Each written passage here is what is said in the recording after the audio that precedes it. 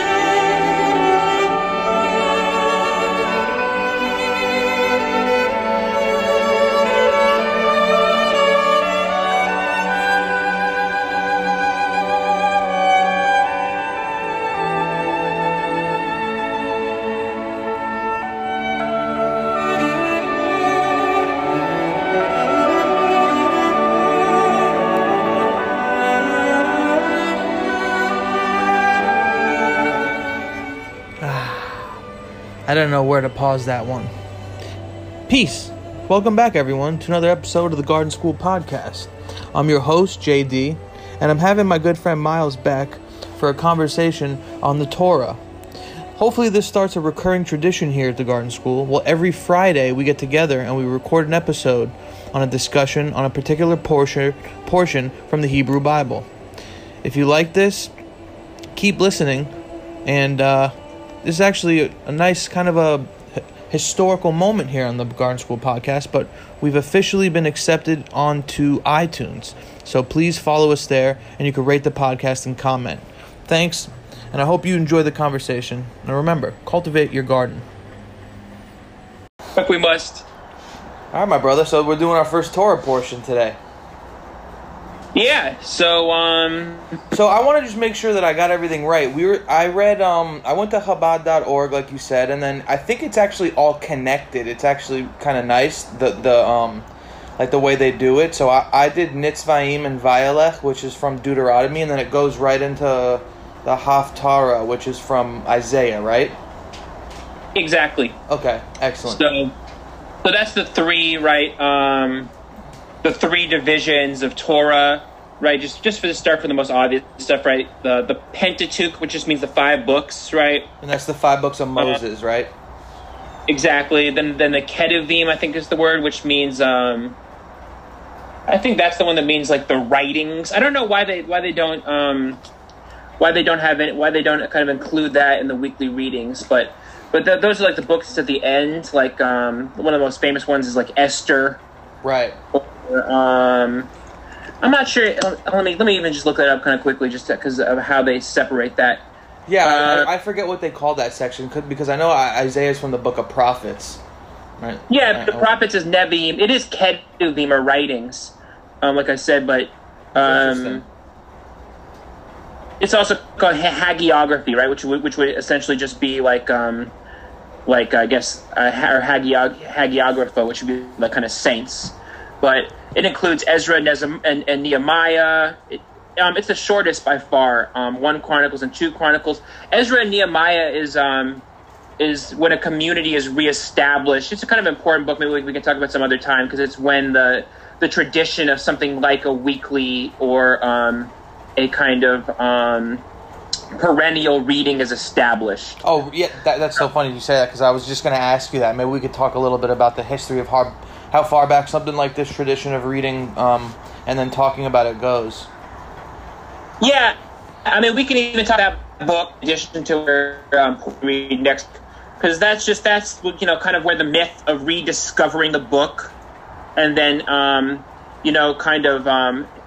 think if I remember correctly, Ezra is kind of associated with the book, and Nehemiah with the kind of preaching or kind of public liturgy. So they each kind of have like kind of parallel roles. Well, we can talk about that next week. But the very simple, the simplest and the most kind of crucial is After hundreds of years in diaspora, it's a return to traditions that the people have been somewhat alienated from, in this kind of ritual of reading the books that have just now been established, really, right? Because, I mean, during most of the rest, it's one of the latest books that's going to be included in the corpus. A lot of the rest of the writings are complicated in terms of kind of sometimes at least proposed simultaneously with the events they describe. Can you repeat that last part about whatever you said? Because for some reason, you've been breaking up lately. Yeah, I just said it's just one of the latest books in terms of what's most crucial is going to be not the description of something as it happens, or a description that proposes to be contemporaneous with an event being described. Right, almost like diary entry style. Yeah, because they're very and we could talk about just the very later on just kind of very simple periodization. Like the Babylonian captivity. There's this history, and there's a sense of many of these of the writings being written at different times, and then obviously later different gathered times, up by different. Yeah, right. I was gonna say like different times, also different places, right? Different geographical locations of exile. Yeah. Right. Yeah, so that's usually So there's like the period of the Babylonian captivity is a big one. The Persian period is a big one. The Assyrians, right, which kind of sets off Isaiah, right? I think doesn't Isaiah become a prophet during the Assyrian exile? Well, during what that's the very early, right? Because the Assyrian are earlier than because Isaiah's usually broken up into 3 parts. Right. So the first Isaiah the prophet as a person exists during that time, the reign of, I think it's Hezekiah, and that would be during the war with Assyria, and during the time in which they're conquered essentially by Assyria. Isaiah is the only prophet to appear in the Pentateuch or in the Book of Kings. So he's the only prophet who appears in his own person in one of the books. In the sense that he's actually like an embodied character? Yeah, he's the only one who's, at least in the in the 5 books, which are really the kind of foundation upon which everything rests. Even though the prophets are much longer, and it's kind of repetitive sometimes too. But it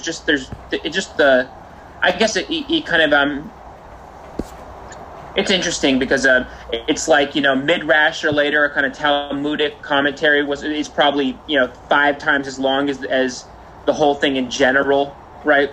Right. But the prophets are if you ever kind of see the prophets separated from the Pentateuch, they're much longer. What do you think? Why do you think that is? You think there's a reason? I think it just kind of very simply sort of corresponds with that the experience in time, the kind of primal scene, or like the kind of mythic situation is described in the 5 books, and the various exiles cover a much wider range of history.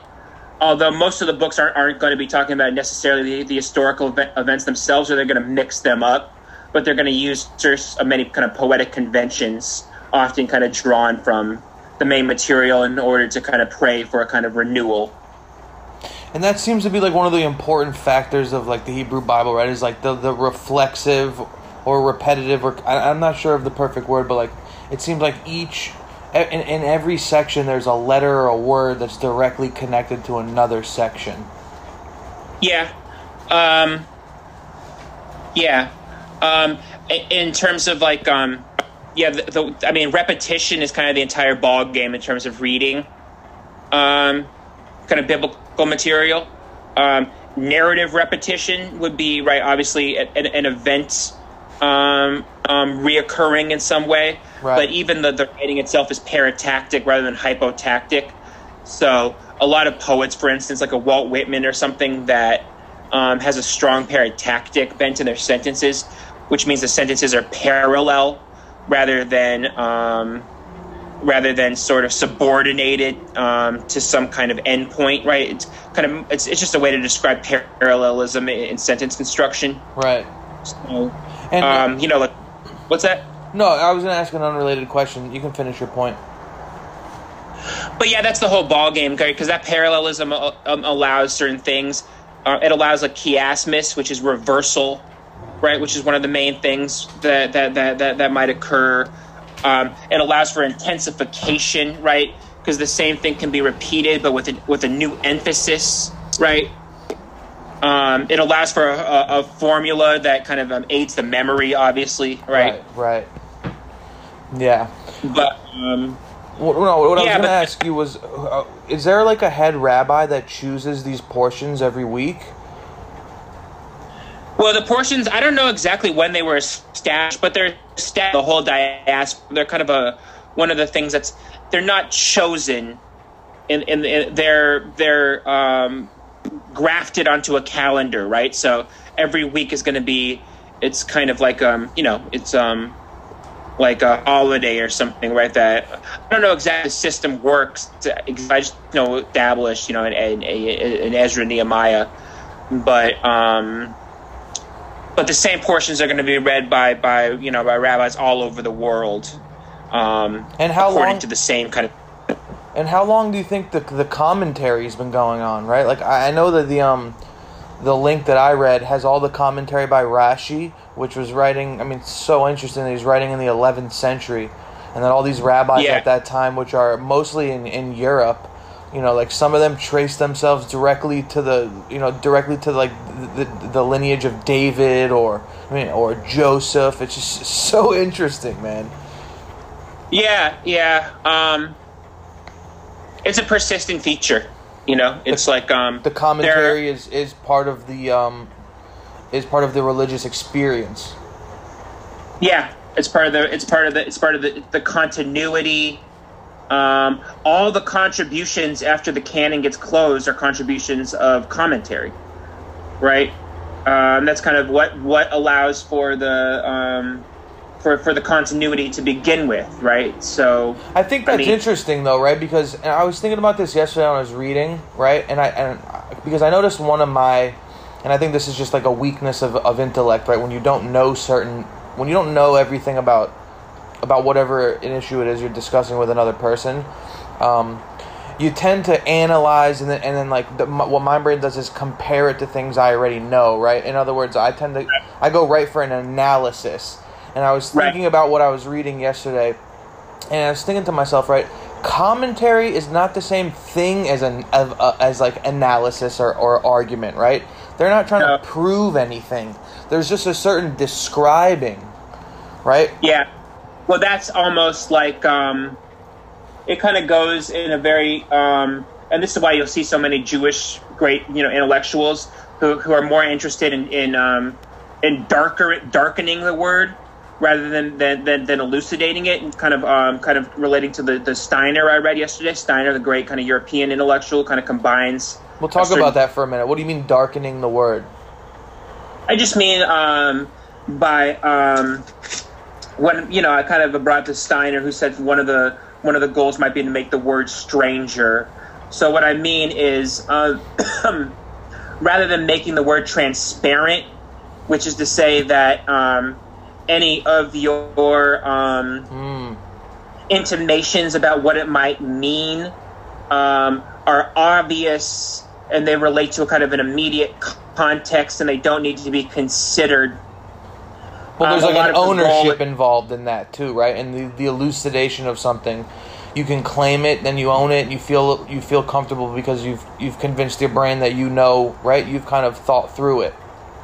Yeah, well, there's a kind of narcissism in it, in the sense of merger, which we've also been talking about, in the sense that something which has a distinct value, and you can apply this to anything. You can apply it to studying animals, how you interpret the actions of other people, but something which has a very kind of in the beautiful words of Henry Vaughan, a dazzling darkness, which is a mysterious quality, and also that these things that are shut off from you in a certain way, right? That they resist any easy handling.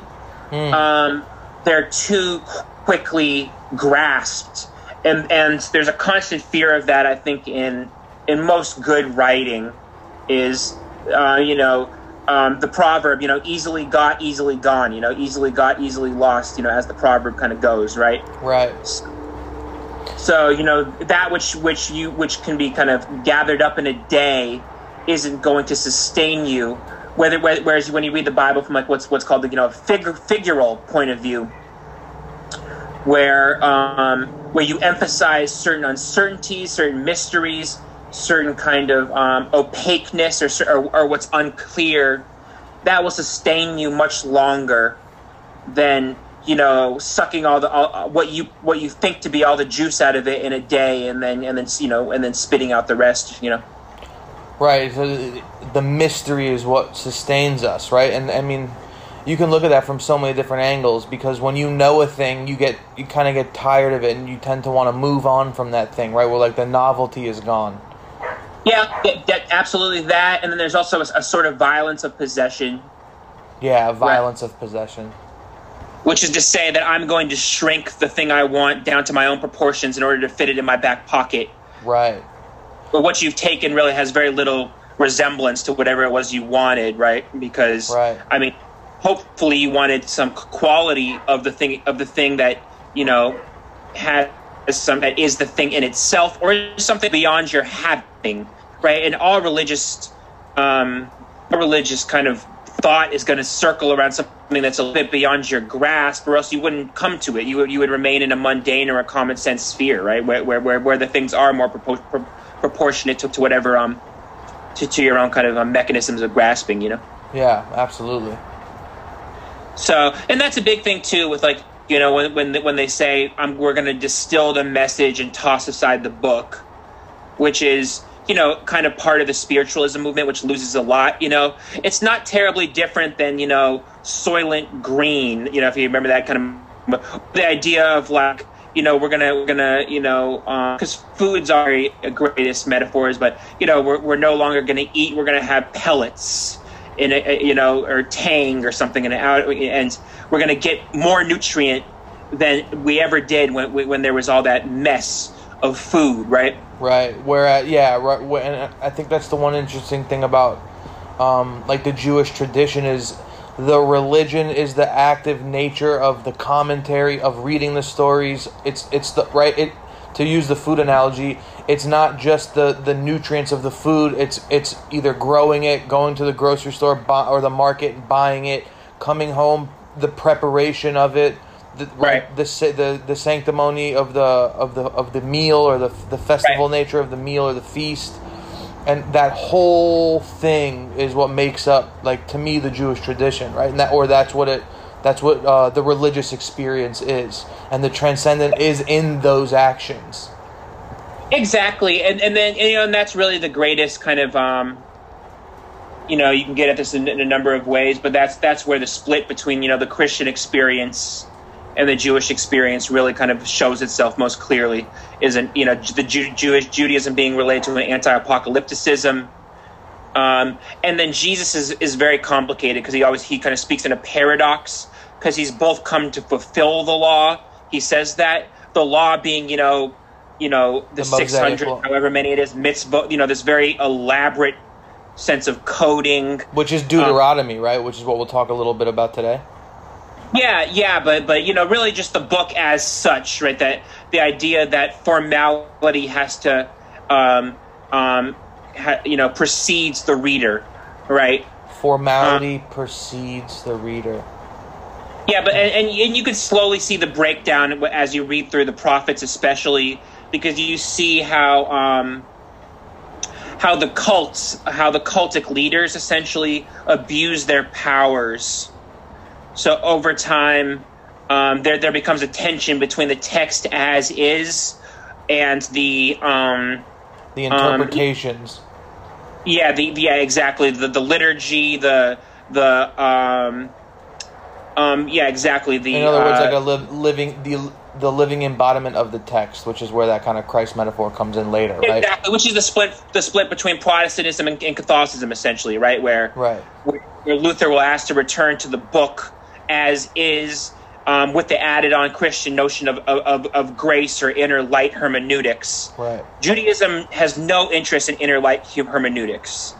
It has an interest in inner light, but not the notion that every man can read the book on their own, to the same degree that Christianity has an unmediated, direct line to God, right? Right. Or the trappings of a Catholicism, which are very elaborate formality, very closely related to a kind of more paganist kind of ceremony. Right. Yeah, like a real dependence on the mystery, right? The mysterious quality. Well, the mysterious quality embodied in a living and kind of gaudy, right? You think of Catholicism with and not even just gaudy, that shows my kind of inclinations, but sometimes very beautiful or elaborate. It's much more, right? Because Catholicism prides itself on it almost represents the glory of God in these very powerful ways, while Protestantism classically is going to emphasize the humility, right? God is as happy to visit a shabby church as he is, the Vatican. Something like that. Yeah. Yeah, or a Catholic mass with the incense and the act of eating the body, drinking the blood. Exactly. Like there's all this distance which is all very closely related to something like the mystery schools, or or the Mithraic mysteries, or the Eleusinian mysteries, or the various mystery schools where something like that would the body of a deity being incarnated. These things are it's much closer to a kind of paganist worldview, right? Which is one of the reasons why Catholicists often are very interested in certain kind of paganisms, right. Whereas, Protestantism is going to be much more suspicious of the image. It's going to desire to be iconoclast in the sense of destroying an image in the way that's kind of a little bit closer to what Judaism doesn't, obviously, is the root of a major distrust of the image, right? Right. In the sense of idolatry, right? Right.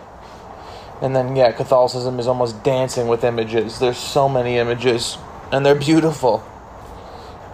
There are so many images, and they're beautiful, and they'll, they're still, it's still Christianity, so it'll always imagine a way to kind of utilize the image to get beyond it, right? That we play with these images in order to transcend them, rather than a paganism that.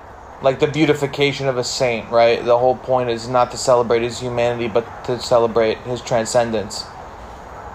Yeah, well, you would study the likeness of a saint exactly to fuse with that likeness. Right. Right. The beauty would be beauty depicted, right? Because the images of the saints are kind of rather terrifying, right? kind of grotesque, but you would be much more interested in identification, in a kind of religious identification with a certain mythic kind of quality, which always relates back to the duplication of the original act's incarnation in Christ figure himself, right? That's always where it leads back to. Right. So, definitely, it's going to be a renunciation of the world, but it's much more worldly, for instance. For the Jewish tradition. No, for Catholicism. For Catholicism. Judaism, too, in a different way. Just because Judaism, the famous quote from, it's probably several places by Maimonides famously, is the Mashiach will tarry, right? That this world is all we have, right, in a certain sense.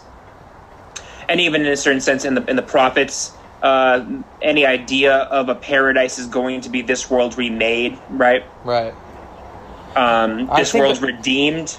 I think about that a lot in terms of just the durability of the Jewish people, right? Like, it's definitely, you can't help but notice that their religious philosophy informs their their work ethic and how they're able to go anywhere now and throughout history and not just survive, but they really thrive wherever they go. Yeah, and that's complicated. I mean, the two most obvious things I would think are, obviously this dedication to the word. To the word. It allows, I think it definitely, it allows insight, I think, into certain depths. Because even what I just said there, to have a sense of, I guess, like what would be like a polyvalent sense, or like, or like, what you study is like a multivocal quality, right? How in every utterance there are these very complicated several strands, right? You're going to have a richer experience of the world if you read the world in that sense, right? In which every utterance is not merely itself, but in which there's all these layers of meaning that gather together, right? Right. Yeah. So, right, like for Hebrew, if every letter corresponds to a number, and then you assemble those letters to make words, it makes total sense why that the people will kind of evolve on a tradition of suspicion of these emanations, right? Yeah. That's one way to put it, definitely too, right? Because all the elucidations usually, right, like that the words can be considered in terms of letters doesn't really reveal it in the way to say it is so. It's just another complicated way of reading, right? So when you multiply the ways of reading something, the thing that you're reading becomes more obscure, right? It doesn't lead you to clarity at all. It leads Not you at all. right Not back whatsoever. to fucking confusion. Oh yeah, exactly. That probably is also why, right, like you get the stereotypical Jew that is just kind of anxiety ridden, really can't act at all. Yeah. I don't know when that half stereotype, half reality comes into being. But yeah, there's the obvious notion of that, of a hyper reflexivity, right, which comes from occupying language from a plural perspective, right? Right. You're talking about something, and you're half outside of it, right? It's why we love Larry David, right? Because he's not really the fool, right? He's sending up this entire social order, and at the same time he's playing himself deliberately as the same thing as like the Marxist brothers do, right? He's the absolute fool who also has just sent up. He understands the entire social order in a way in which he's not correspondent or simultaneous with it, right? Like, he doesn't take it just as is, right? All those kind of arbitrary codes they don't just kind of like, cling to his body like a form-fitting garment, right? They kind of don't fit at all, Right. I mean, he kind of embodies the commentary, right? Like, that's right. Well, that's right. And that's what psychoanalysis also, very closely related to commentary, obviously, right? And postmodernism, right? What are they doing but Talmudic study? Sigmund Freud is obviously Jewish, and so is Derrida, obviously, right? I didn't know Derrida was. Yeah.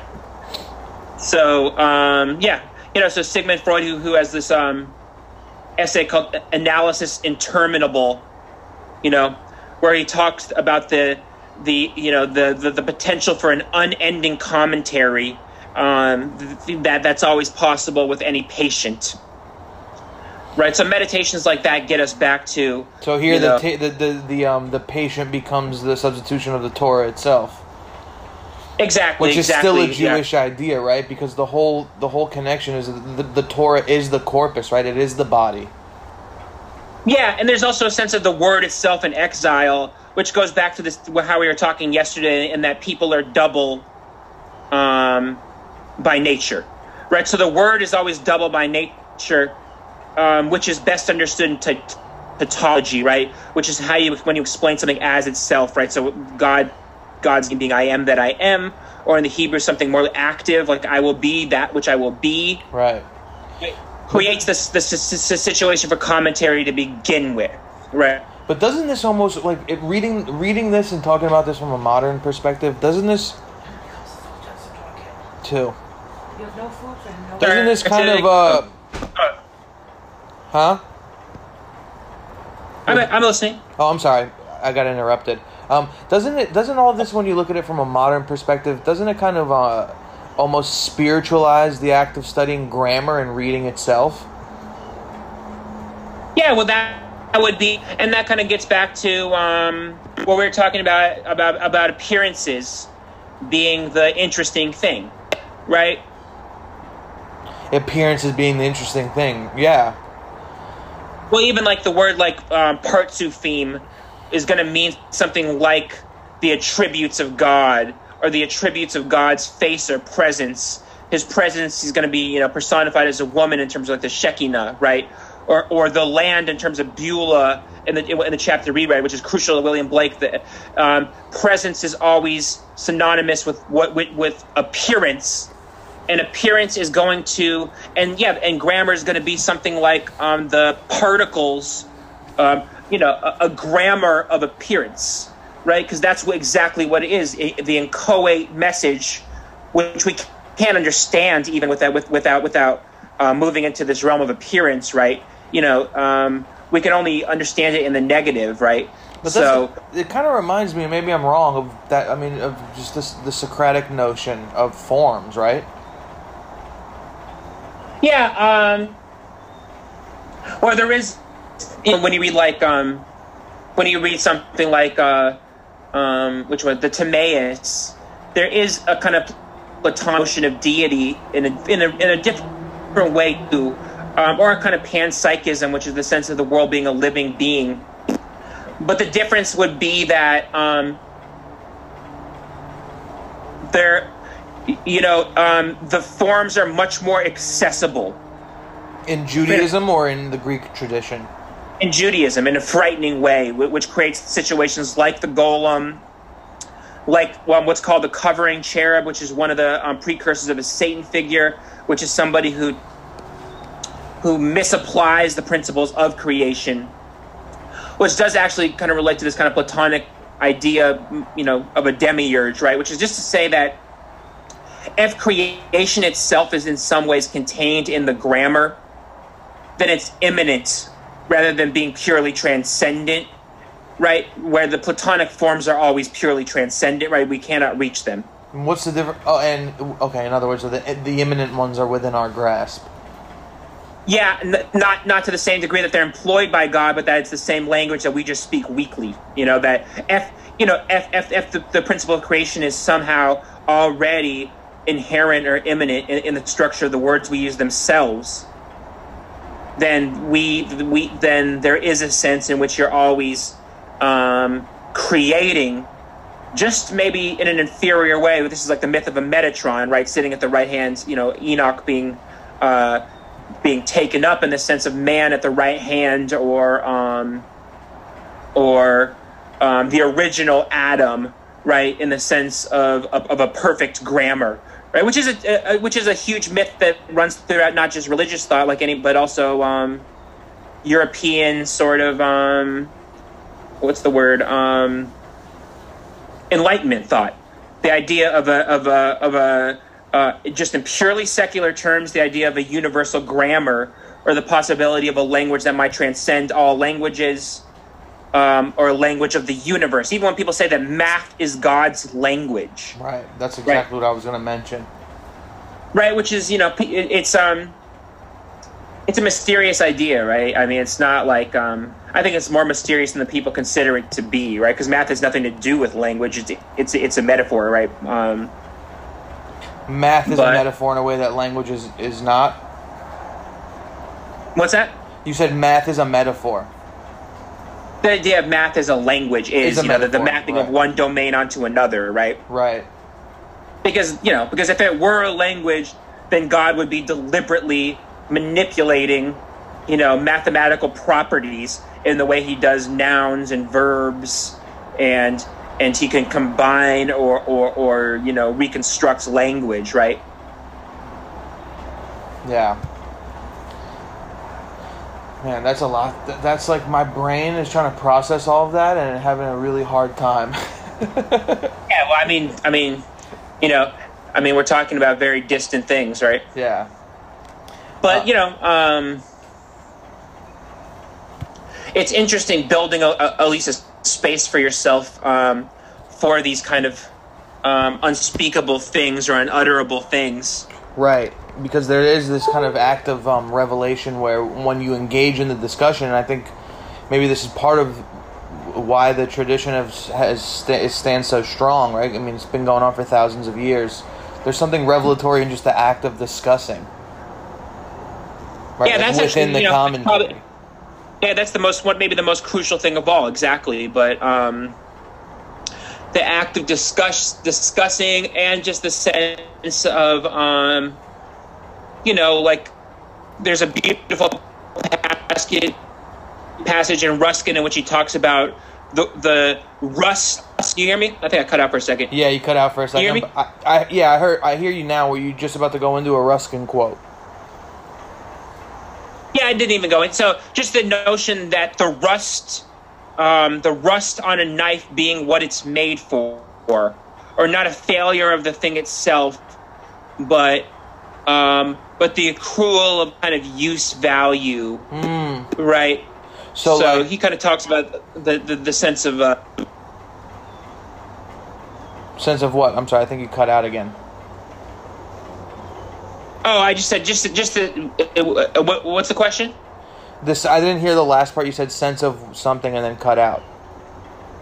I think you said sense of use. Oh, just value. I said that. Right.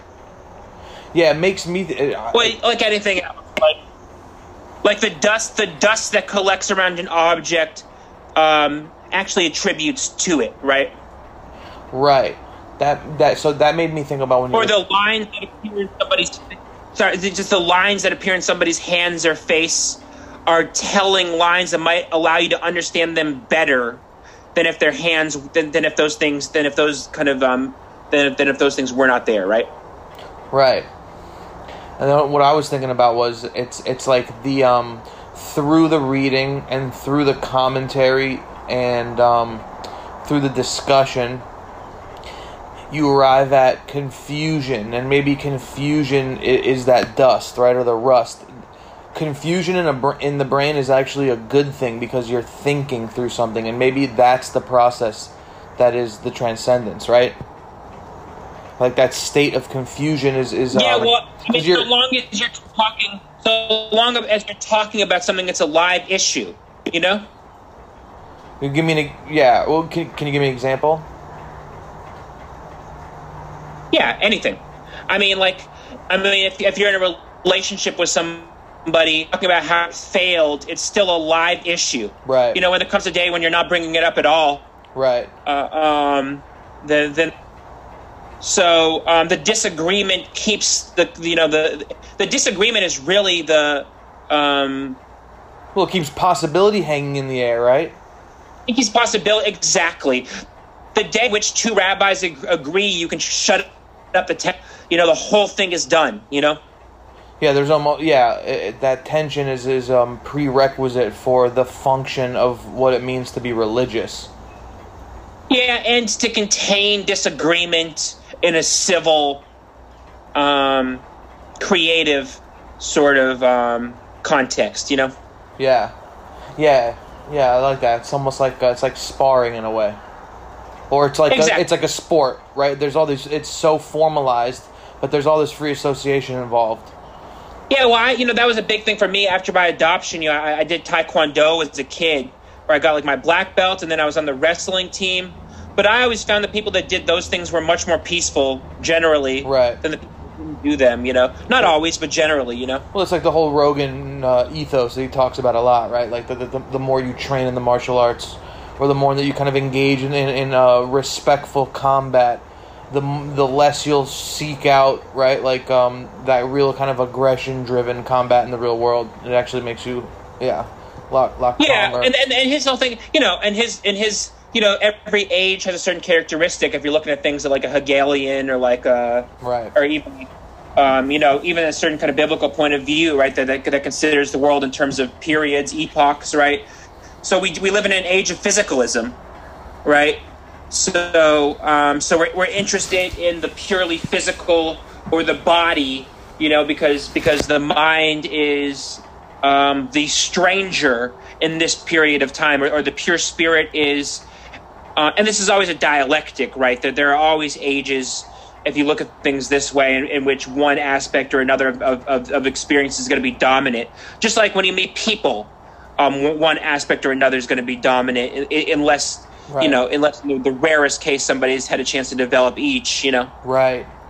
Right, and that suspension of arriving at a certain specific set idea, I think, is also like a path to wisdom, right? Because you're always kind of suspended in this in this act of thinking, right? You're still, it's like an eternal working through the problem of existence. Yeah, well, that's why wisdom is going to be offered in parable. Right. Right. Or in parable or paradox. Exactly that, right? So Right. Which is not terribly different than the idea of being told something that doesn't make sense until experience confirms it to a certain degree, right? And it's like one of the most classic stories of a generational kind of miscommunication, right? Is when you're 50 years old and then you realize the things a parental figure was telling you when you were 10. All of a sudden they make some kind of sense, right? But they didn't necessarily until a certain point, right? Right. So if we Deuteronomy and Isaiah, right? The first one is Deuteronomy, or the laws, right? Dueteronomy, right?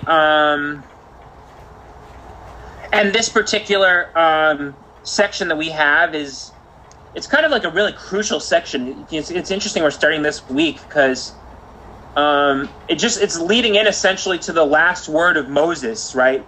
Which is right, where he's kind of stepping down and giving, or not giving. It seems like they're kind of not taking it from him, but right, like John is stepping in. I'm sorry, Joshua is stepping in. Right. There's a kind of so there's right Joshua who will effectively lead the people over the River Jordan, right, which that kind of great boundary, right. So there's this transference, which is kind of interesting because it's a continuation. It's like what we're talking about. There's right, like that's an example of like the continuation of the word. Right. And then there's a sense of nitzavim vayelek, right? So, I think so. No, I was just going to ask what do those words mean? So, I didn't know until I looked just at the prepare for this week. But nitzavim means standing, and vayelek means he went. Standing, right? And he went. So, these are words that are just coded in metaphoric kind of value, right? It's always good to just maybe even look at like a strong concordance, which is a great, or you just look at all the metaphor or the other usages of the words, right? It kind of gets back into a Derrida sense of only the ways in which the words are used in other contexts explain their entire weight, right? But it's obvious enough in a certain sense, that he gathers the people and they stand together, and that's what the early part of this section of Deuteronomy is going to be, right? The gathering of these kind of very different kind of really everybody, the sojourner, the little ones, even that the covenant's going to be made with those people who aren't there, right? The exiles returning. What's that? It's the idea of the exiles being able to return to the land, right? Like that.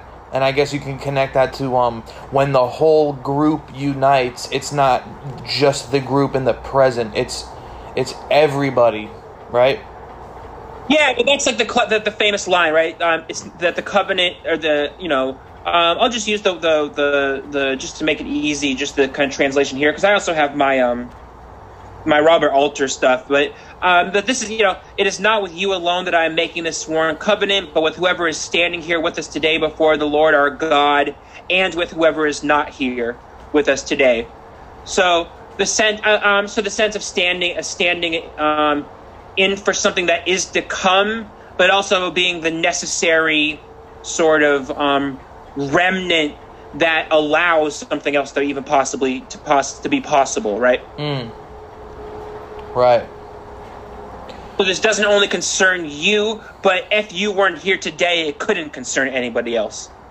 Right. So you are actively a representation of your ancestors, of those that have been exiled, and right? Right. You being here kind of brings them to the forefront with you.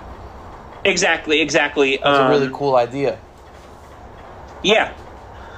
Then it kind of gets into, the same thing, these kind of, this accusation that, the detestable things, the idol worship, turning away from God, right? Because turning is going to be one of the most crucial metaphors in this entire thing, right? I noticed a lot of that. There a lot of reference to garments, clothes, covering and uncovering, turning, yeah, definitely, returning. yeah, definitely. And that's why I told you that, that the apocalypse in the sense of galut, or the sense of covering, or galah in the sense of uncovering, and then the subsequent words that stand for covering, right. Kind of gets you to is really one of the central metaphors that runs throughout, right? Right. One of the ways he's often going to say it is God often says he hides his face when Israel is backsliding, right? That's one of the ways he talks about what's hidden, right? Right. That's a really interesting metaphor, the hiding the face of God, or God hides his face from his chosen people, right, through times of turmoil.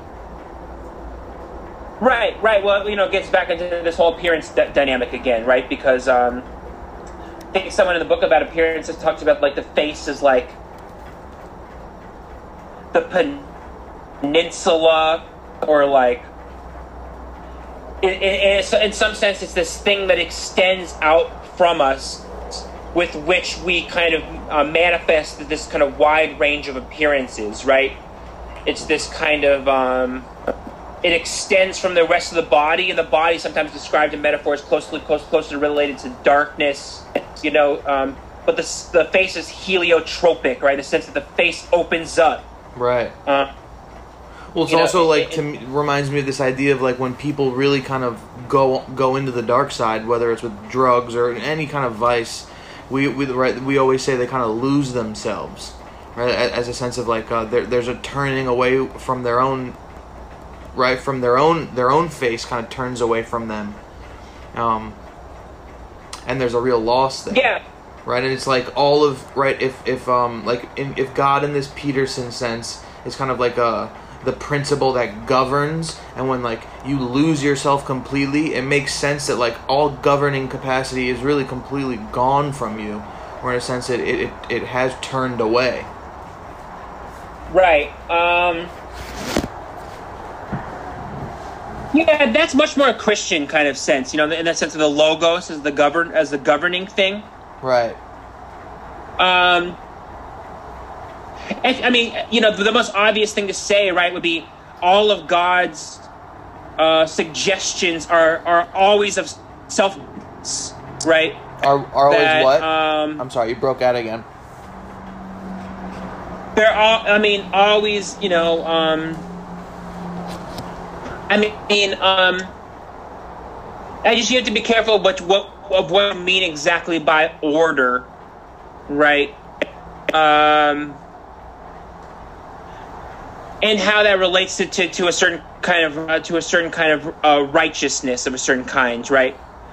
But there's also a notion of I don't know exactly how to say what I'm saying, but. So, I mean, how are we going to bring in Peterson into this? No, I guess I was just trying to make sense of the metaphor of God turning his face. And I guess I was just trying to look for it through the eyes of like a biological sense of like when as an individual, if you're caught up in just living bad, like with vice or addiction or anything that you shouldn't be doing by your own measure, there is a kind of turning away from yourself where you are kind of like almost locked out of your own decision making, right? Yeah, I think this and maybe that's not connected, but that's just the way my brain was trying to make sense out of that. I'm sure it's kind of off. No, I don't think it's off. It's just like if you work first, like intertextually, right? It's like, the easiest way to think about it, I think, is that God only reveals himself to the patriarchs face to face, right? After his encounters with Jacob, he never again will reveal himself face to face to any of his subjects. Why is that? What's that? But why is that? That's because what the way the story operates is in concentric circles of exile. So there's first the exile from the garden, then the exile of obviously Cain and Abel, then the ways in which a certain kind of immediacy is lost. So by this book, obviously, Moses only will encounter God in his sort of I can't remember the word. There's the word for the kind of manifest appearance, right? Obviously, the burning bush. A God making himself manifest in a kind of event like that, right? So the burning bush, right? And then Moses obviously famously has the lisp, right, where he cannot. He's got like a stutter or something, right? Exactly, which is a very obvious sort of figurative device, which talks about his inability to not only understand any originary message, but also to relay it, right? Right. And that's a really fascinating component. And the splitting up the splitting up between him and Aaron of it's like the beginning of the bureaucratization of the world, right? The splitting up of and eventually Joshua too, who'll become like the war leader, right? The splitting up of these various functions of a total human experience, right? Right, and that's kind of the progress of these wandering people they become more established, right? There comes, like you said, like a bureaucracy or an administration, and then they kind of work themselves into a nation. Exactly. Yeah. Right just after this is going to be the book of the Judges. Right. Right. Where the entire time there's a massive warning against any administrative or any hyper-logical sort of construction, right? Because the notion is the more in some ways that men start to govern themselves, they have become distant, at least in this kind of fairy tale or in this kind of biblical logic, with the governance that was provided them. First in immediate encounters, and then next with obviously the tablets, right? So the self-governance. What's that? I was gonna say, it seems like the more men govern themselves, the more that strangeness disappears, right? And everything becomes a human matter. Exactly. And that's what the book's really getting at, right? And it gets at that in a very deliberate way, in these very step-by-step kind of movements towards from the essentially very loosely agglomerated kind of Bedouin-like existence, right? Look at the Abrahamic existence, where all these trappings of administration aren't necessary, and then obviously that's much closer to where they are when they're wandering, but there's a little bit more administration, right? There's this separation between Aaron, who's the mouthpiece, and Moses, who is the charismatic sort of how do you want to talk to him? Who talks to God, right? So there's one more distancing device, right? Then through Judges, then judges, then through the establishment of the kingdom, right? Then the kingdom gets split, right? You know, and that's what we'll talk about with Isaiah, right? That's the Assyrian kind of dilemma, is the splitting of the northern tribes from Judea, right? The splitting of Israel and Judea, the two tribes from the 10. Mm-hmm. So there's this whole, one of the kind of, like the bigger narratives kind of that's in an interesting way throughout this book is this notion that things would be better without leaders, but every time things go disastrously wrong, leaders are necessary in order just. Well, so, you know, it's like, you know, I mean, the whole book of Moses is very comedic, right? He's getting the people not to fuck up. That's the entire story, right? He says, if you don't fuck up, we're not going to need all this extra stuff. You know, we're not going to need all these, you know, all this stuff is not going to just do this. He said, just keep to this stuff. Don't bring anything new into the picture. Just keep it simple. To just do every time something goes horribly wrong where somebody fucks up, and then okay, so now we have to build something to protect against that. Well, that's why to me the Jewish story was always completely parallel to the human story. Well, I mean, there is no story about the human story, right? There is no story but the human story, yeah. In various ways of getting at it, right? This is just one very effective way to get at it, right? So do you want to start talking about Isaiah, or do you have a different, you want to go somewhere else? You lead the dance, Papi Chulo. Yeah, we'll just finish up by this Deuteronomy. You know, I love this, you know, 29:29. You know, it's just what we're saying. Things hidden are for the Lord our God, and things revealed for us and for our children forever, to do all the words of this teaching. But this sense of there is also that in terms of certain Judaism, right? Even down to maybe certain philosophical strands that we'll talk about later. But this suspicion of curiosity being a net good in itself. Judaism has a suspicion of curiosity being a net good of itself. And is that where the image of the snake comes in?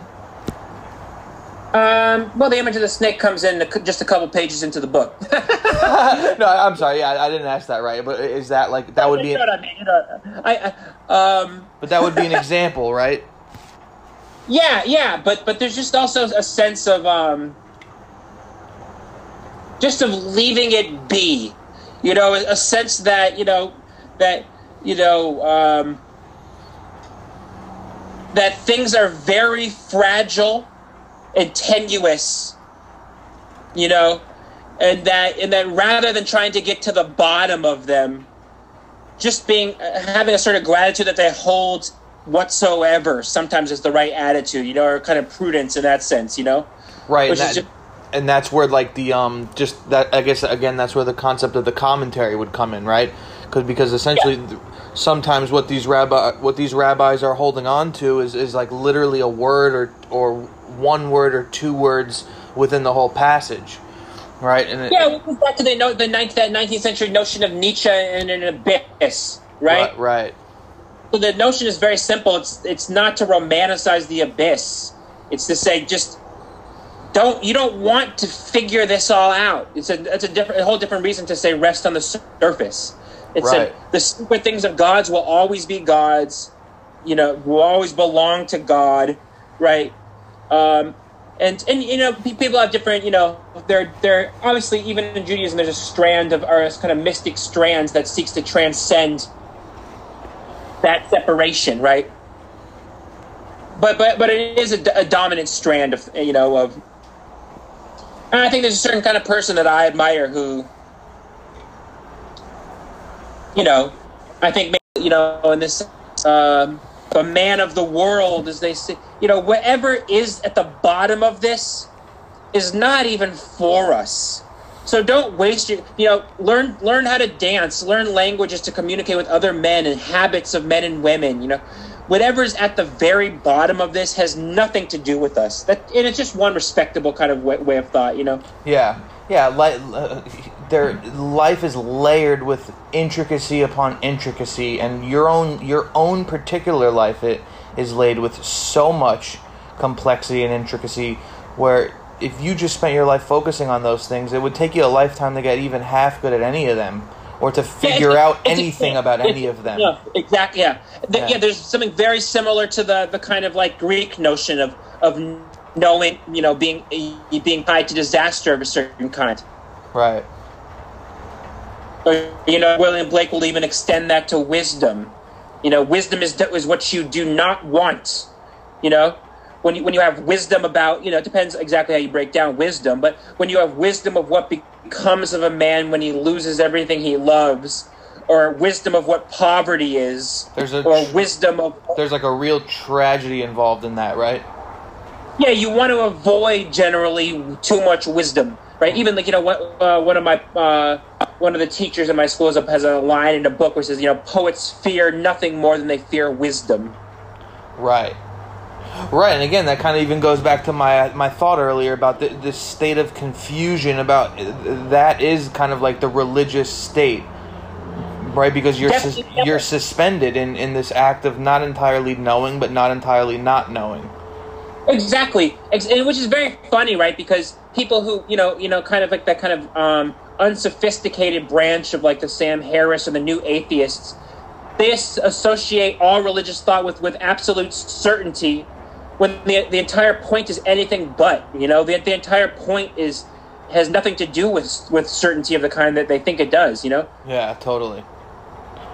So, but yeah, absolutely what you said, and kind of very much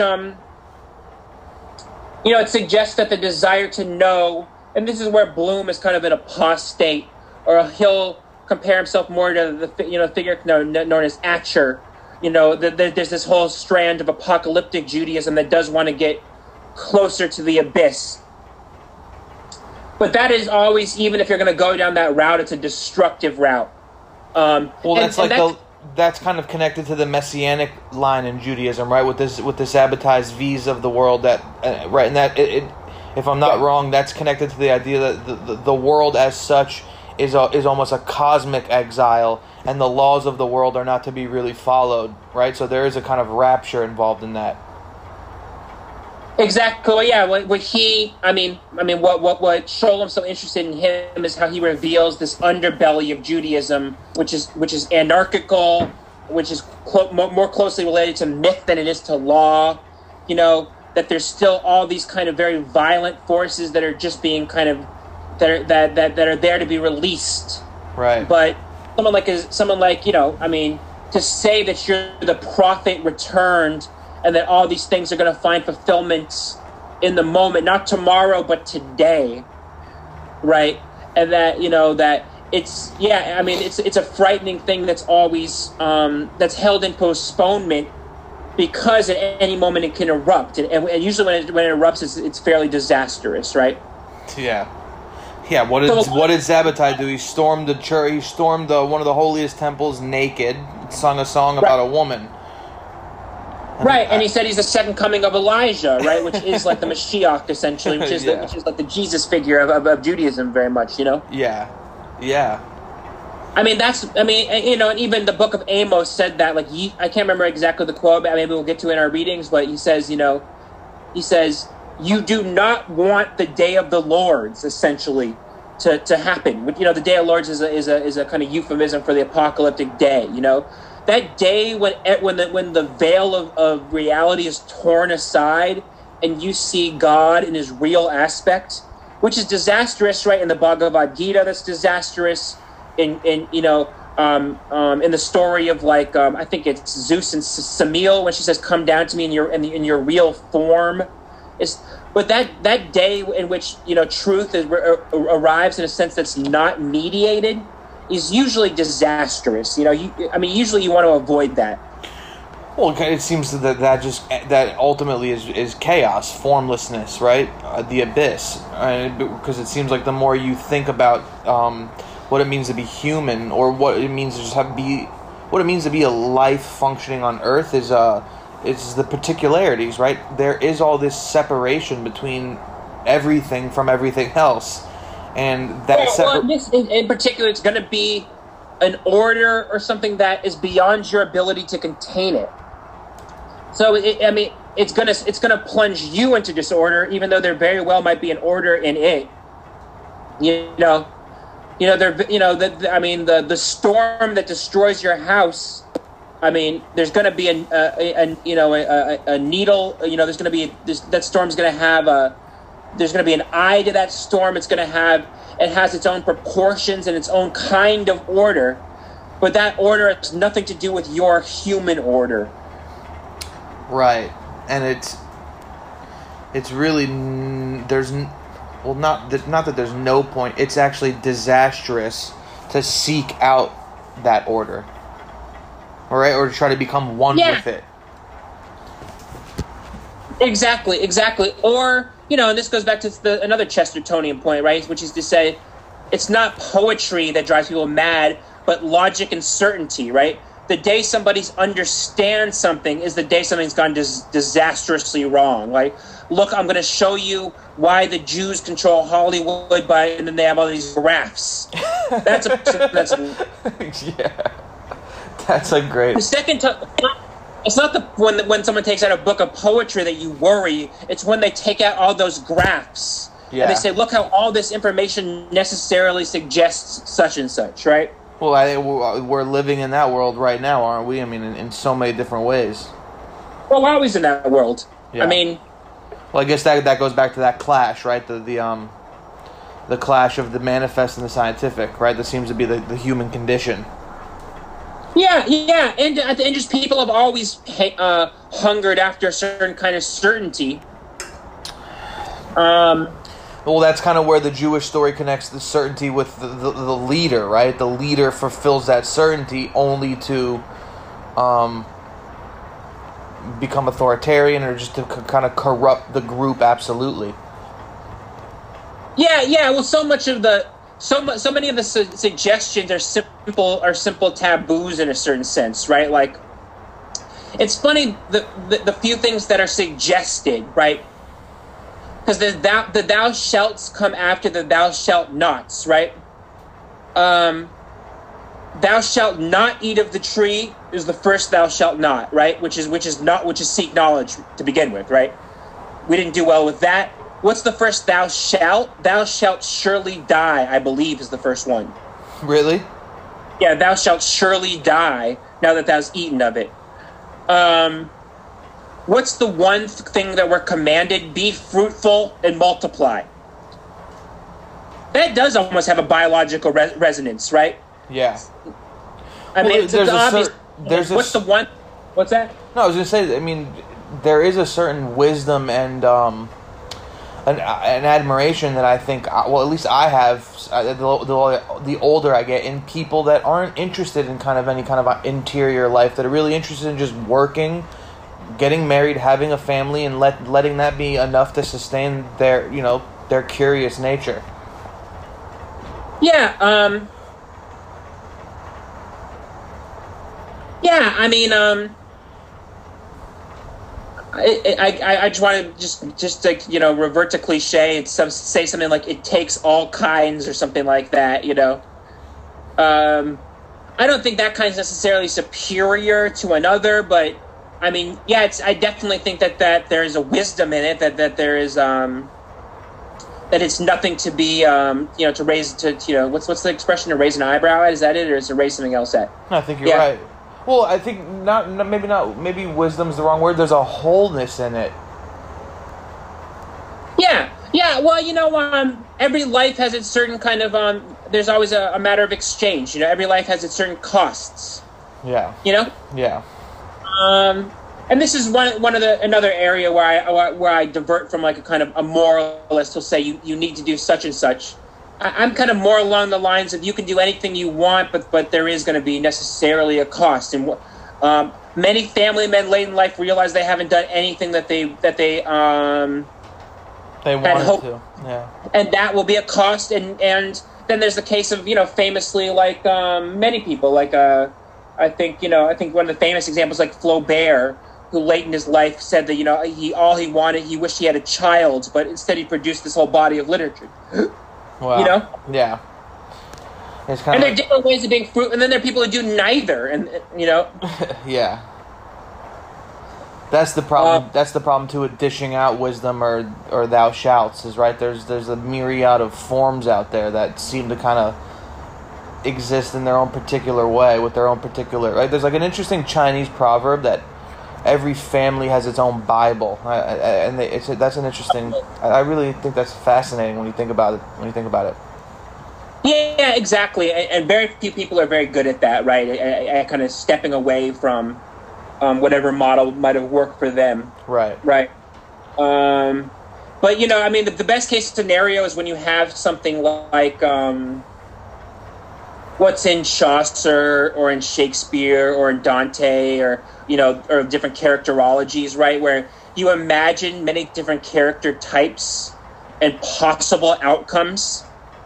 And then you hope people are exposed to that, what becomes of the kind of ambition associated with the Macbeth, what becomes of the kind of interiority associated with the Hamlet, or the sort of intelligent playfulness of a Rosalind, etc.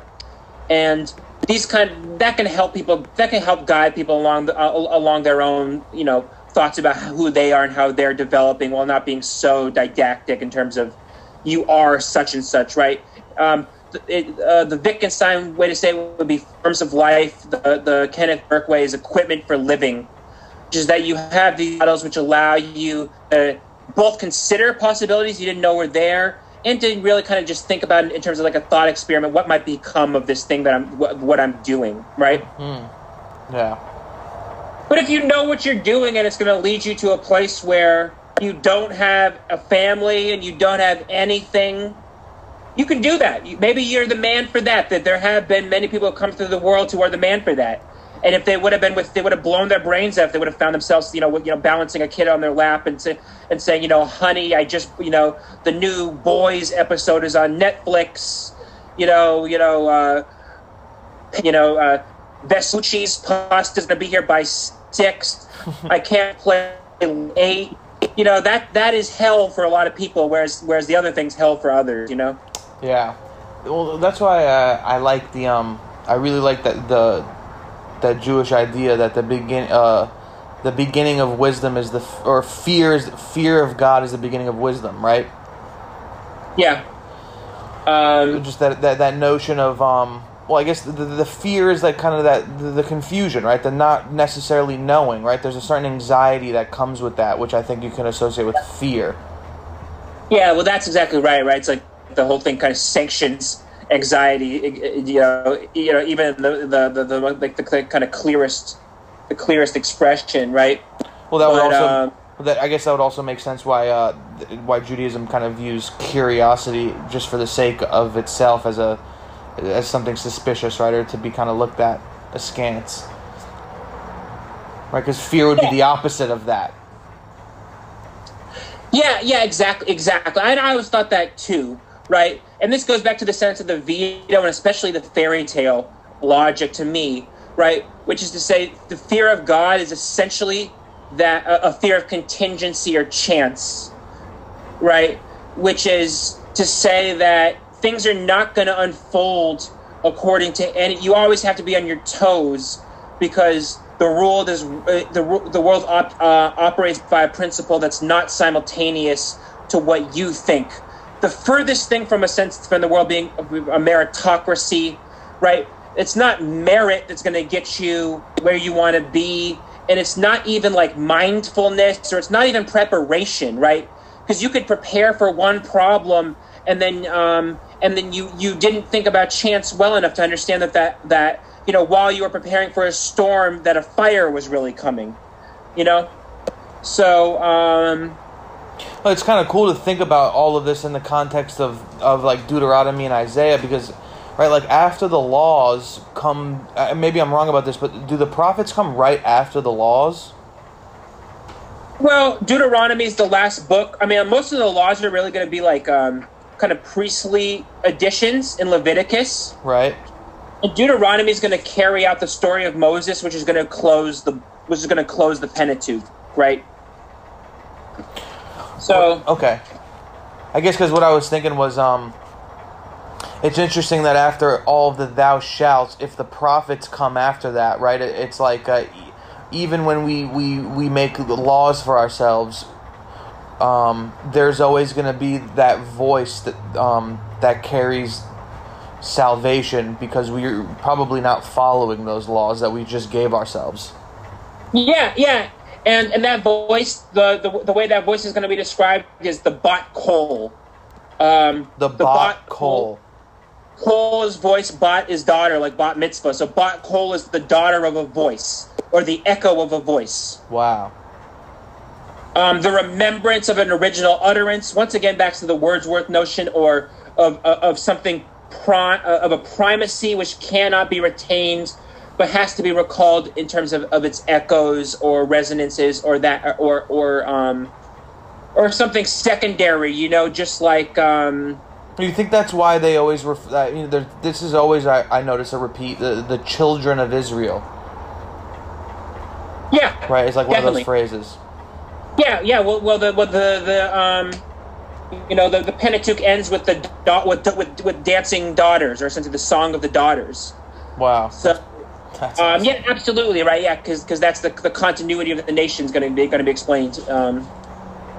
But let me just kind of provide a quick note for this kind of from 29:29, right? So that's the one that says things hidden are for the Lord our God, and things revealed for us and for our children forever to do all the words of this teaching, right? So the notion of God's hidden things. So this is what Robert Altert says. He provides a little footnote, right? So he says, this grim promise of future disasters if Israel betrays the covenant ends, if indeed the sentence is in proper place, with a gnomic declaration. What the declaration actually refers to is disputed, but if the relevant context is the preceding passage on idolatry, then the consensus of the medieval Hebrew commentators is plausible. Acts of betrayal hidden from the eyes of others will be visible to God, and He alone can exact retribution from them, or for them. When such acts are committed publicly rather than in secret, it is the obligation of the community to take steps against the perpetrators. One must grant that this construction of the verse is not assured, and the difficulty is compounded by the fact that the two Hebrew words, which mean for us and for our children, have a row of dots about them in the Masoretic text, a device often used by ancient scribes to indicate erasure. Wow. So, I mean, and then kind of goes in one sense into what we're saying, in the sense that, that some sense of right or wrong, which is synonymous with God, is going to be absorbed into the merely social, or what we would call constructivism today, and that what's punished in the future is going to be what's in public, but that there's going to be a logic of what's right or wrong is also going to exist beyond public, right? Yeah, I mean that places so much responsibility on the human, right, in action. All the possibility in the human, and one of the obvious flaws, even though a more constructive somebody who wants to reorient our moral sensibilities, is that they still have very firm notions that there is such a thing as right or wrong, right? Maybe some often sort of taken for granted, right? That they want a strong moral hierarchy because they need it to suggest what's right or wrong, but they want to sort of examine exactly how that falls into place, right? So that's kind of so even in this kind of modern secular environment, people are going to lean on some transcendental notion of right or wrong, which is really what Kant spends thousands of pages trying to figure out how that's going to be, how there has to be a transcendental basis for right or wrong, right? That only then takes its place in the human sphere, right? And I guess one way you'd be able to see that is through history, right? Well, history is going to show you definitely all the different formal arrangements for the ways the moral shift, right. and the ways that Well, and I guess that's kind of the function of the prophets too, in a sense, is to make sure that what's right and wrong, or these kind of moral laws continue on every time the people seem to lose sight of them. Definitely. Right, so I guess maybe that's a good seg to get to the prophets, and just to very briefly talk about the prophets and then kind of wrap this up, right? That'd be awesome, yeah. But I guess just the last thing I just want to say about this, just before we go, is that chapter 30 is going to do with kind of begging people not to turn back to their former state, right? And even the word error in our language has a notion of wandering, right? There's a notion that whenever we wander, we're in error, which is the notion that once things were right and then all these steps were made, or every experiment in some sense is an error, in the sense that we turn left, and you can really kind of make very obvious kind of practical justifications of, in my 20s I made all these mistakes and now I know such and such, and if I didn't make those mistakes, that's the through line that everybody kind of pursues, right? Yeah. But yeah, even the word turn back is very close to the word for captivity, right? And that's what someone like a Robert, almost everything that is of kind of substance in the Hebraic has to do with word plays, right? So and usually punning, and this is another reason for a certain kind of quality of Jewish humor, which relies heavily upon the pun, which is another doubleness in any term, right? Right. But there's a ton of punning. It's one of the most common devices, right? So even the sense of turning back and captivity being simultaneous, right? That every time you turn away from this from what's been revealed, you're returning to some possible sense of captivity, right?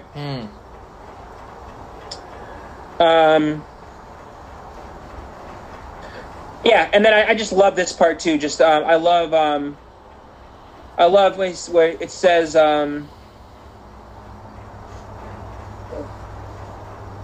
it is not in the heavens to say, who will go up for us to the heavens and take it for us, and let us hear it, that we may do it. And it is not beyond the sea to say, who will cross over for us beyond the sea and take it for us, and let us hear it, that we may do it. But the word is very close to you, in your mouth and in your heart, to do it. See, I have set before you today life and good, and death and evil, that I charge you today to love the Lord your God, to go in his way, and to keep his commands and his statutes and his laws. And you shall live and multiply, and the Lord your God shall bless you in the land into which you are coming to take hold of it. And if your hearts turn away and you do not listen, and you go astray and bow to other gods and worship them, I tell you today that you shall surely perish. You shall not long endure on the soil to which you are about to cross the Jordan, to come there to take hold of it. I call to witness for you today the heavens and the earth. Life and death I set before you, the blessing and the curse. And you shall choose life, so that you may live, you and your seed. To love the Lord your God, to heed his voice, and to cling to him. For he is your life and your length of days to dwell on the soil, which the Lord your God swore to your fathers, to Abraham, to Isaac, and to Jacob, to give to them. That's beautiful. Yeah, but I just so much of the book, I could see why somebody today that wouldn't enjoy reading it, because some of it's very fascinating in terms of poetry and narrative, but almost like 60% of it's just exhortation. It's warnings, and not and very clear exactly where the warnings come from, but they're very fierce. A lot of fierce, ambiguous warnings, right? Definitely. This is my favorite. Should your strayed one be at the edge of the heavens, from there shall the Lord your God gather you in, and from there shall he take you. Even the furthest limits can be gathered up again, right?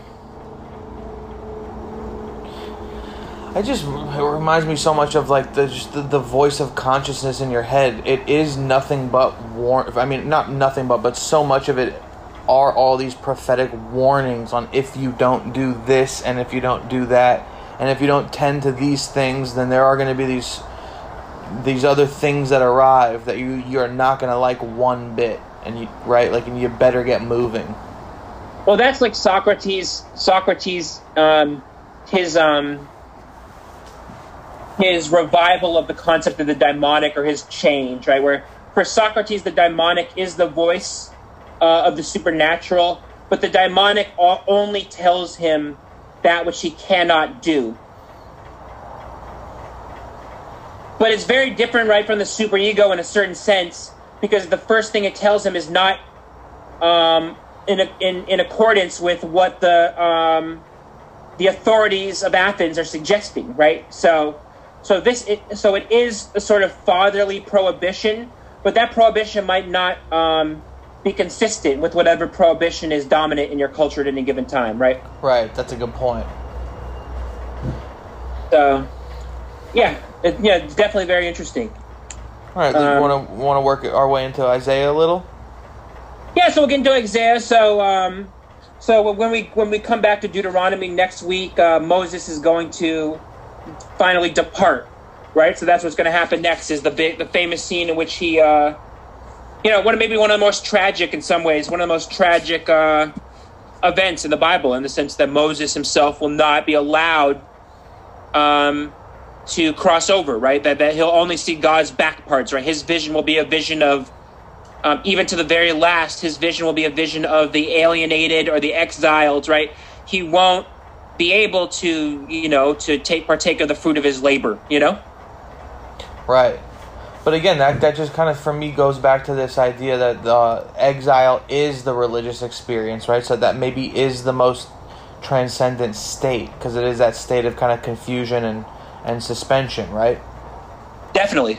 So even that it's tragic in the world in the human world, but right in the right, like to use the metaphor of the laws of God, it's actually perfectly aligned. Yeah, exactly. So Isaiah in Hebrew means God is salvation, or something like that. Yeah, I think something like that. And he, like we said, he's the only prophet to appear in the historical account, right? So that's one of his crucial sort of aspects, right? He's kind of like the prototypical prophet in some ways. Let me see. I'm looking for. So let me just say a few things, right, about the prophets, right? Go ahead. So just some very crucial stuff to know about the prophets, right? So,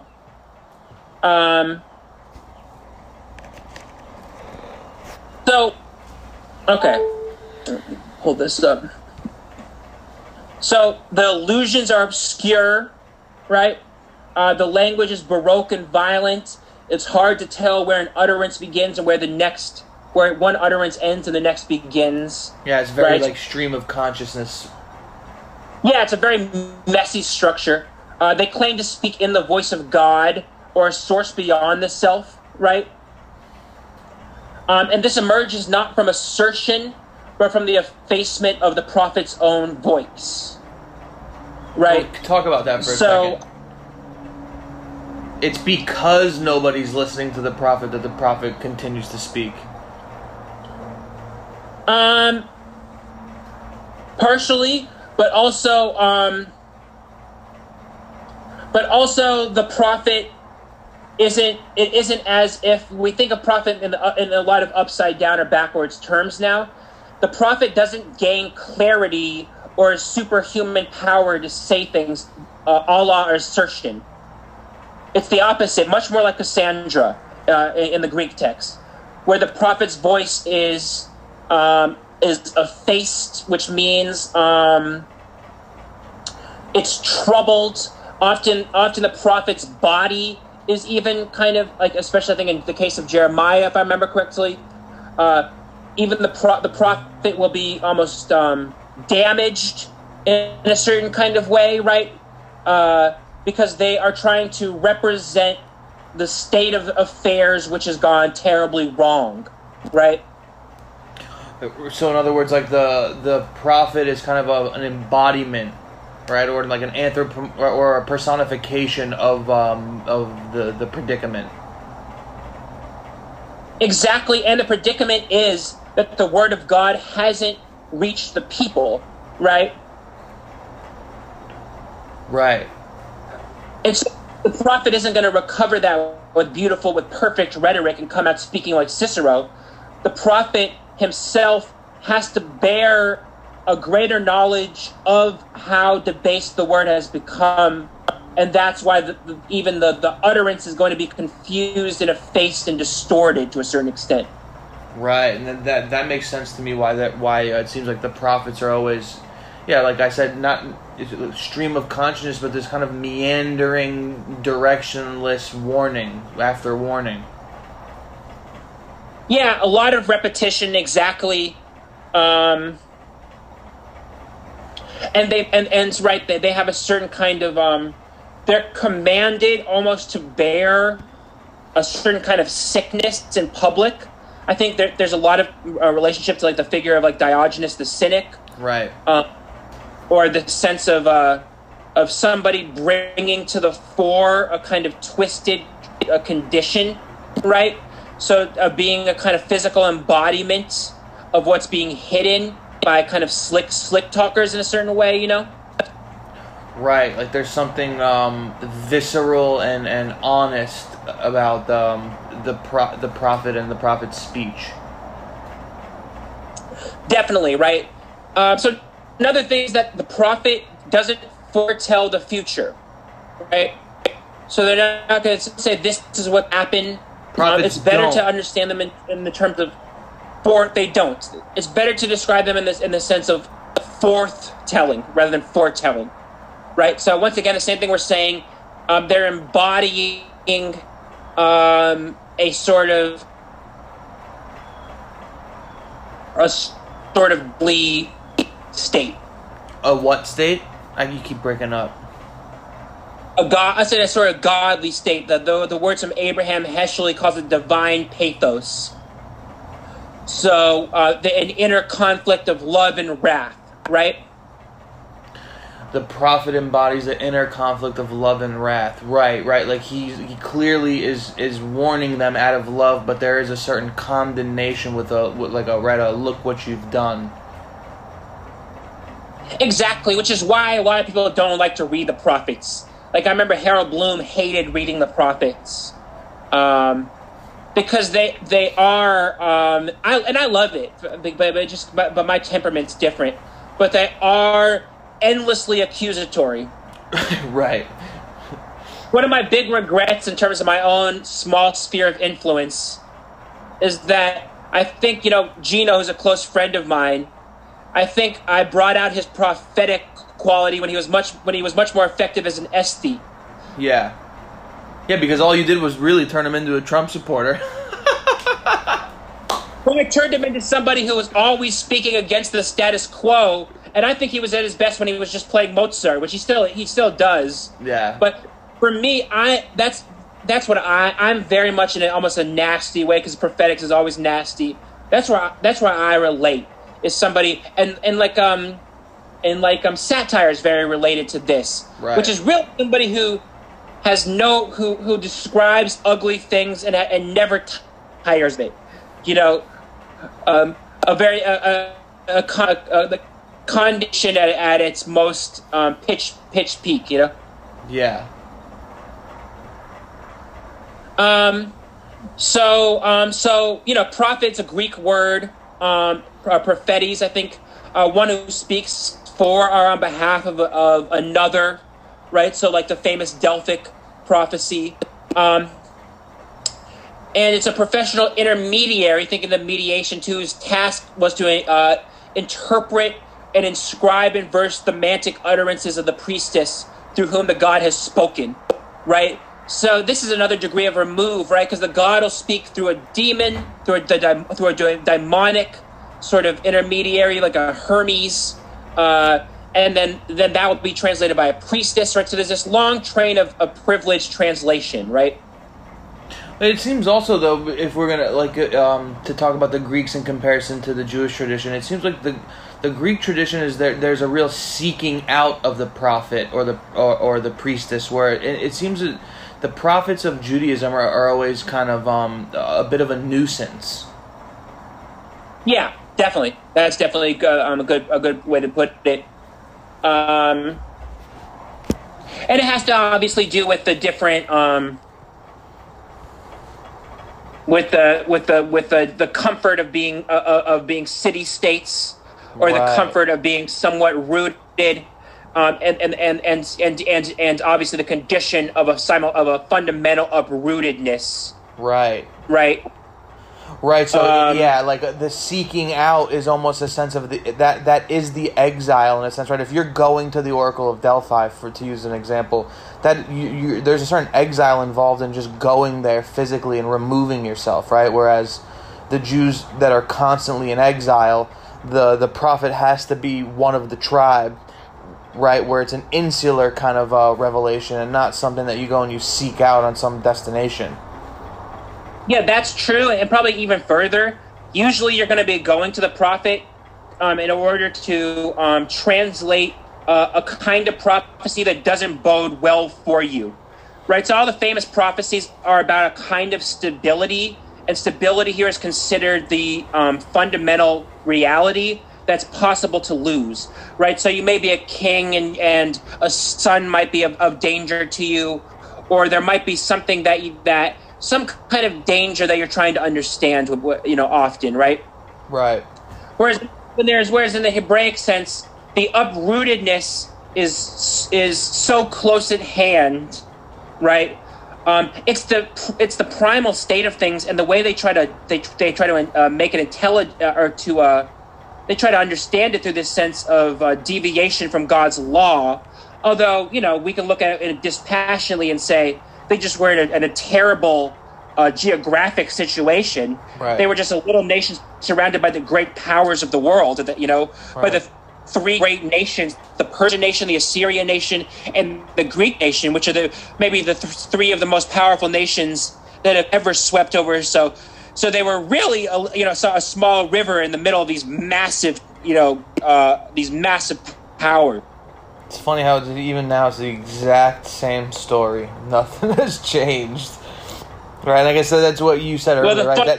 It is the story, right? It is the story. So the exemplary prophet, right, is Moses, right, which is another reason the book of the prophets follows after him, right? And same thing, right, from the one to the many, right? He's the exemplary or the kind of model or the archetypal prophet. And then from there are particular prophets, like there are particular saints who carry on the function at different historical moments, right?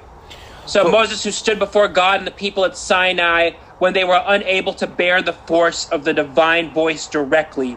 Once again, unable to talk to God face to face, right? Right. And then where does Isaiah come in?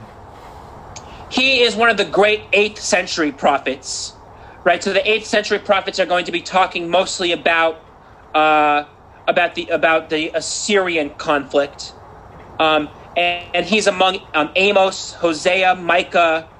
Those are the other three. But the book of Isaiah is going to contain writings that are also from the time from different periods, especially the Persian period and the Babylonian period. Okay.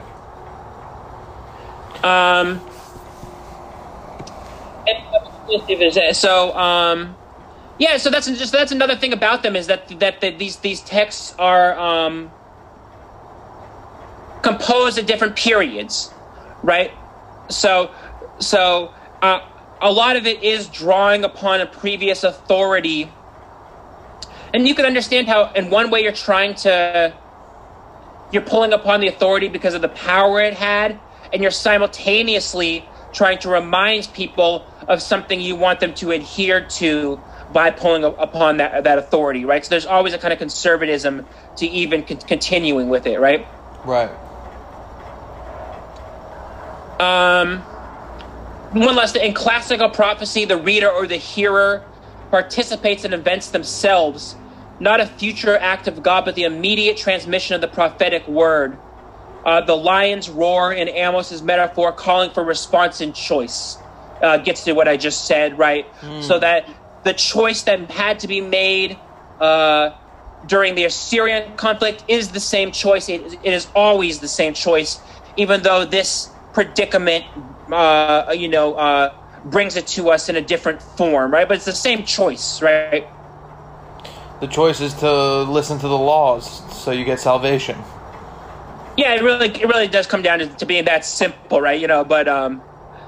But exactly, and yeah, exactly, just in the sense of, just I guess in a kind of profound sense of historical simultaneity, right? So not really a linear sense of this event being very different from the other, but really in a sense that the same thing is always playing itself out with a maybe even actually, maybe not in the sense that it's similar, but that this is actually the same predicament, Well, I think I remember reading Auerbach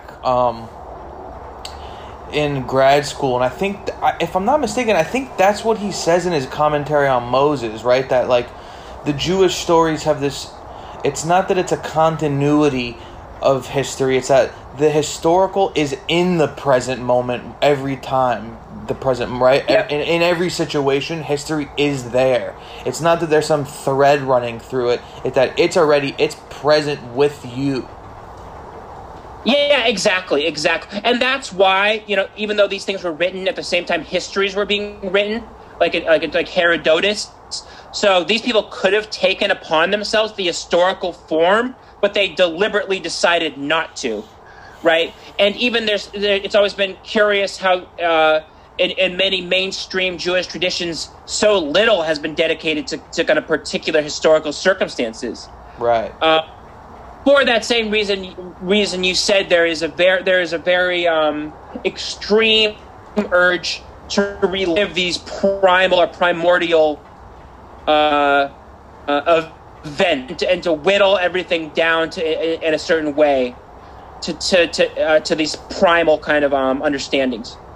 That's probably also why in modern times Jewish people are so tied up in progressive progressive causes, whether it's socialism or leftism or some form of like progressive revolutionary activities. Yeah. And this is also obviously the birth of social justice, to be honest, in a major way, right? Yeah. That's what Yeah, Isaiah's yelling about the patriarchy. It's just it's Nebuchadnezzar. It's not Trump, right? Exactly. But what's the difference? Speaking on behalf of the little man and the disenfranchised man, speaking on behalf of somebody other than the powers to be, right? It's this kind of the notion the powers that be have kind of taken us along the wrong channels, Right. I think one point, maybe we could end it here, is this is kind of really beautiful to think about this. The context of just the weekly Torah portions are read on Friday, right? And it's kind of nice going into the weekend, just being able to reflect on these stories and the conversations that arise from it, right? Because hopefully that's what happens. The weekend is spent in kind of this contemplation, or maybe just Friday night is. And then you kind of go into those next days and the next weeks, right? Almost like the apocalyptic, or the apocalypse takes place in that moment of the Friday discussion, and then your new vision kind of goes forth after that. So like, I don't know when the texts are supposed to be read over the week. I know that they're read on different days in terms of when the rabbis actually read them. Oh, okay. But your point still stands in terms of the Sabbath or Shabbat, right? Being a kind of going back to our concept about leisure, sort of a time in which exactly because that's the point of Shabbat, right? Is that you're not permitted to do any work, right? So, which is very much a reminder that there will be a different order of things eventually, right? That not to confuse the workaday world with what really is, right? Right. Just as it, when God rested, he saw that it was good, right? I love how he comments. That's his comment on every after every work he fulfills. There's that kind of There's again, right? What is that? That's commentary. That's commentary, exactly. And the greatest commentary is stepping away from a finished thing and from the entire thing, right? And that silence is the sanctifying moment, right? It is the moment of like cutting the ribbon, or the moment of looking upon it, and that looking upon it even being an exile itself, right? Because he's no longer simultaneous with the creation. He says, "This is good," and then he departs in a certain way from the creation, right? Yeah, almost like a completely separates himself from that and moves on to the next thing. Yeah, and that becomes huge in a Lurianic Kabbalah, where I think they call it the Sim-Sum is one where I don't know how to say it exactly, but the notion of God withdrawing his presence, being simultaneous with the creation itself. And Harold Bloom tries to take that terminology and say the same thing goes on in poetry, right? That the poet's creative act is one of kenosis, or emptying, self-emptying, which is when Jesus empties himself of his divinity and takes on an earthly body. So that's when the crossing over happens. Yeah, the poet withdraws his presence from the words that he handled, and then gives them to the words as something that no longer are embodied by a certain presence. They're only embodied by a ghostly vestige of where once was a presence. Which is why that they can be vitalized. If they were synonymous with the presence already, they couldn't be transferred, right? Right. Yeah. So but we can end here. But was there anything in this particular Isaiah chapters that you found interesting in the reading? Let me pull it up. A lot of it's talk about the glory. They shall exult in their lot. Therefore, they shall possess their land twice over. Talk of everlasting joy. And I think the like you said, the garments factor in massively, right? Right. It's the opening, right? It is all about. He says, "I will rejoice with the Lord. My soul shall exult with my God." And then it goes into just a whole list of descriptions of garment, right? For he has attired me with garments of salvation, with a robe of righteousness. He has enwrapped me like a bridegroom who priest-like dons garments of glory, and like a bride who adorns herself with her jewelry. Right. And that's one of the most, that's one of the most crucial metaphors that runs throughout all this, right? Is the bridegroom and the bride, right? Being God in the world. Later, Christ becomes the bridegroom, has come to redeem the world. Right, it's just romance, really. It's really just the romance. Well, that's what I was thinking. Yeah, that's what I was going to say. When you just asked me, what did I find interesting? Just how romantic the notions and the imagery is in the opening of chapter 61 of Isaiah. Yeah, but even the romance kind of, that the whole cosmic drama is going to surround, the prince who's lost his former title, but he's the honest suitor, and the woman who's going to have to choose between false suitors, or she's going to be barren when addressed by a false suitor, and only that union will, in a magic way, bring vitality back to the land. Right. So sense of the romance here is like the genre. The genre of the Odyssey or the epic kind of tradition in some ways. Well, it kind of connects on a cosmic level beautifully to the Goffman notion of the dramaturgy, right? That this is essentially like a love story being acted out. Yeah. And it also goes into Everywhere where the divine presence isn't is going to be considered in terms of blight, right? Everything that hasn't been carefully acknowledged or weighed is going to be lost in the terms of wastage, right? Yeah. This is also a harlot nation, or the sort of virgin. It's a kind of metaphor throughout, right? The virgin pining for like the appropriate suitor, right? Wow. Yeah. When you mention that in the context of the concept of love and the big romance, yeah, it makes it's what a stunning realization. There's all this allusion to romance and love and the bride and the bridegroom, this kind of coupling. Yeah, that is. It is one of the most. It probably reaches its most beautiful form in the Song of Songs, right? The erotic poem of Solomon, where he kind of There's that always was kind of.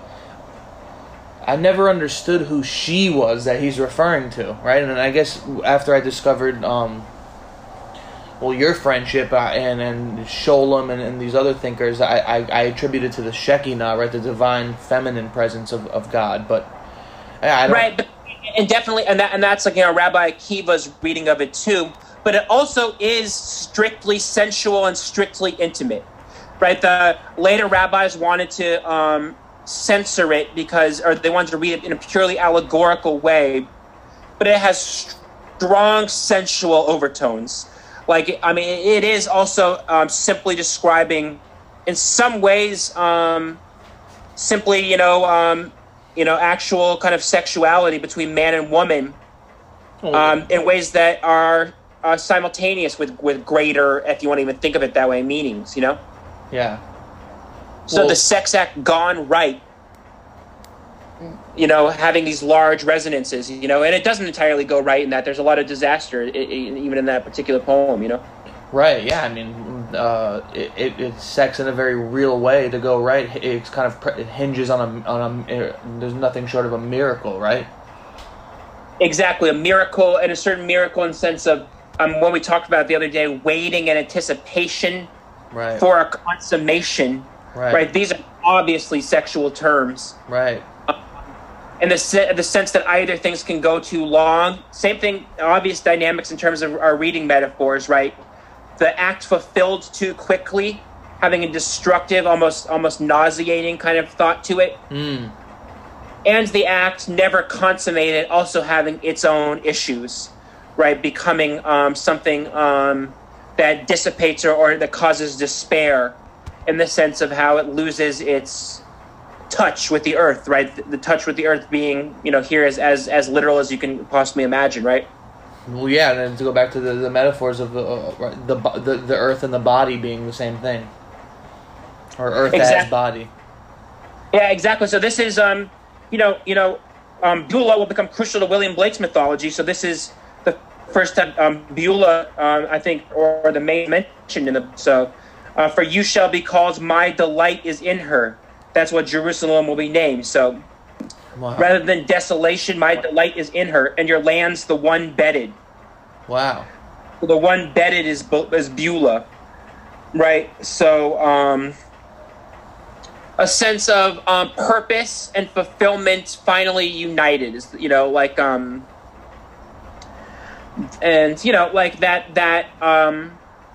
the right gesture had been defeated or had lost its way and finally made its way home, like an arrow hitting a certain target or something like that, Mm. Yeah, we're fulfilling your aim or something like that. Yeah. Let me just read the end of this and then just to kind of close up. So this is the end of chapter 2. Pass through the gates, clear the people's way, build up the highway, clear away the stones, raise a banner over peoples. Look, the Lord has made it heard to the end of the earth. Say to Zion's daughter, look, your rescue comes. Look, his recompense is with him. and his wages are before him. And they shall call them holy people, the redeemed ones of the Lord. And you shall be called the one sought out, the city unforsaken. I thought that's beautiful, especially I think the one sought out, in the sense of I just think that just resonates through so many avenues. It's probably the most moving thought in general is to remember something essentially good over many over many bouts of doubt, much removal from the thing itself, maybe years years of distance between you and that which you want to service in some kind of respectable way, so I think that manifests. That's always going to be moving to people in a fundamental way. Is somebody remembering where their duties lie, and the notion of the one sought out, or the sense of something true fulfilled after a long period of trial. I like the way that's beautiful. So yeah, we've been at it for a while, but 2 hours, man. I love it. Yeah, so we can go into very heavy, these very heavy passages, but we set up a lot of ground, so we set up a lot of groundwork so we can talk about this stuff later, but yeah, I would love to do Songs of Solomon. That'd be really nice. I mean, even if that was not one of the Torah portions we did, but if we focused an episode or two on that, I would love that. Yeah, we'll have to do that, and then we'll have to do Ezra and Nehemiah too, because that's really the one where they establish reading rituals. Right. All right, brother. Well, I love you. Love you too. Well done. All right, let me save this. Thanks for listening, and remember, follow us at iTunes or on Spotify. And peace, always. Cultivate your garden.